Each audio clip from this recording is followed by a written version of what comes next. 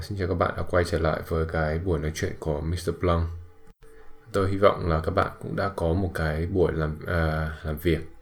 thật là đầy hiệu quả trong cái ngày hôm nay. Và trong cái buổi nói chuyện này thì tôi sẽ nói tới một cái chủ đề cũng khá là quen thuộc với mọi người, nhưng mà tôi sẽ giải thích nó, chia sẻ nó ở một cái góc độ nó mới mẻ hơn. Và cái chủ đề đó là cái việc chúng ta đặt lên bàn cân so sánh giữa một người đàn ông nước ngoài, một người đàn ông Tây đối lập với một người đàn ông Việt Nam, thì hai cái hình ảnh này nó sẽ khác nhau ra sao.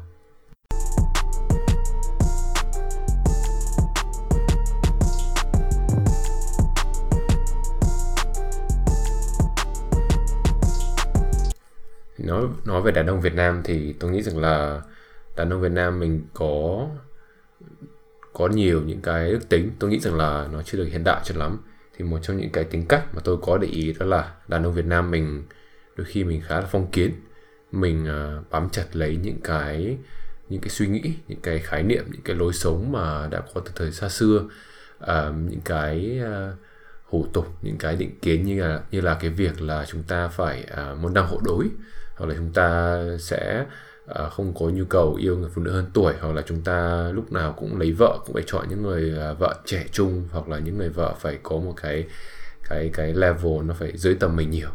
Thì tôi nghĩ rằng là những cái suy nghĩ này nó không sai, nhưng mà để mà mình có thể cởi mở hơn với cái cuộc sống hiện tại, để mình có thể bắt kịp với những cái xu hướng trong tương lai, thì chúng ta cần phải adopt cho mình, mang cho mình một cái lối suy nghĩ nó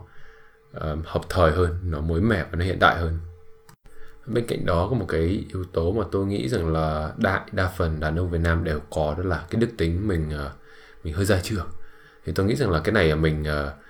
nó là thói quen trong gia đình thôi. Chúng ta lớn lên với một cái hình ảnh người đàn ông gia trưởng, người đàn ông phong kiến, thì tôi thấy rằng là cái điều này nó khá đúng với những người mà đã có cái xuất thân từ gốc Bắc. Thì cái hình ảnh người đàn ông trong một cái gia đình ở Bắc ấy, cái người đàn ông phải là người trụ cột, người đàn ông phải có tiếng nói cao nhất trong gia đình. Thì tôi nghĩ rằng là nếu mà mình được sinh ra trong một cái môi trường như vậy, là đứa con trai, thì chúng ta sẽ vô hình chung chúng ta sẽ học lại những cái đức tính đó từ người cha của mình. Và một trong những đức tính đó là cái việc gia trưởng. Chúng ta khá là bossy, chúng ta bắt mọi người phải làm thế này, bắt mọi người phải làm thế kia. Và cái mục đích đó là sao? Mục đích đó là họ phải phục tùng mình, họ phải làm theo cái điều mình nói. Và đôi khi cái điều mình nói đôi khi nó chưa có thực sự là đúng, hoặc đôi khi cái lời mình nói nó chưa có lọt tai người ta đâu, nhưng mà bởi vì là mình nói, mình ra lệnh và người ta phải nghe, thì tôi nghĩ rằng là cái điều này nó khiến cho cái người đối diện cảm thấy mình hơi bị áp bức, mình hơi bị độc tài, mình bắt người ta phải làm cái mà chưa chắc người ta đã muốn. Thì đặc biệt trong chuyện tình cảm, tôi nghĩ cái điều này nó cần phải được thể hiện một cách khéo léo hơn, thay vì là chúng ta cứ răm rắp chúng ta nghe theo cái lời chỉ dẫn từ những người đi trước rằng là chúng ta cần phải cứng hơn. Thì cái sự cứng nhắc, cái việc chúng ta ra trưởng này nó mang tính lựa chọn thôi, chứ nó không phải là một cái đức tính mà chúng ta lúc nào cũng cần phải có. Bên cạnh đó, cái việc tôi ở nước ngoài, tôi được lắng nghe, tôi được quan sát, tôi được cảm nhận nhiều phía, thì tôi nhận thấy rằng là đàn ông Việt Nam mình, ngoài cái việc là chúng ta khá là phong kiến này, ngoài cái việc chúng ta khá gia trưởng ra, thì có một cái yếu tố thứ ba mà tôi để ý, đó là đàn ông Việt Nam mình khá là phán xét. Tức là nếu mà có những cái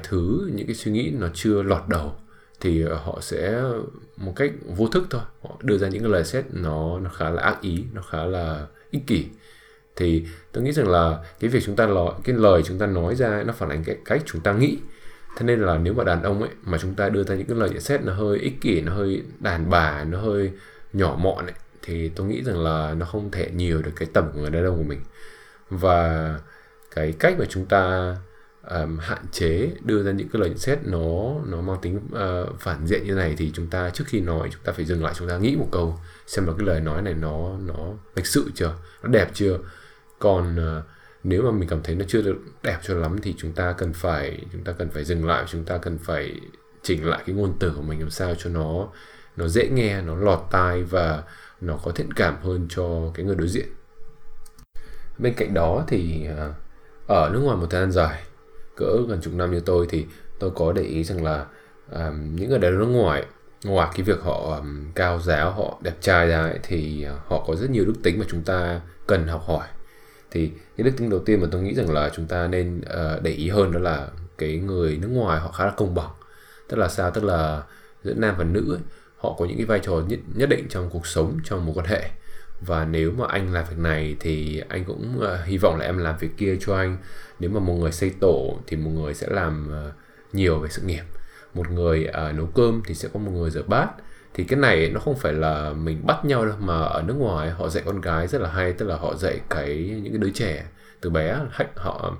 dạy những đứa trẻ cách chúng nó tự lập, cách chúng nó tự take care, tự chăm sóc cái bản thân của chúng nó. Thì khi mà chúng nó ra môi trường xã hội bên ngoài thì họ sẽ biết rằng là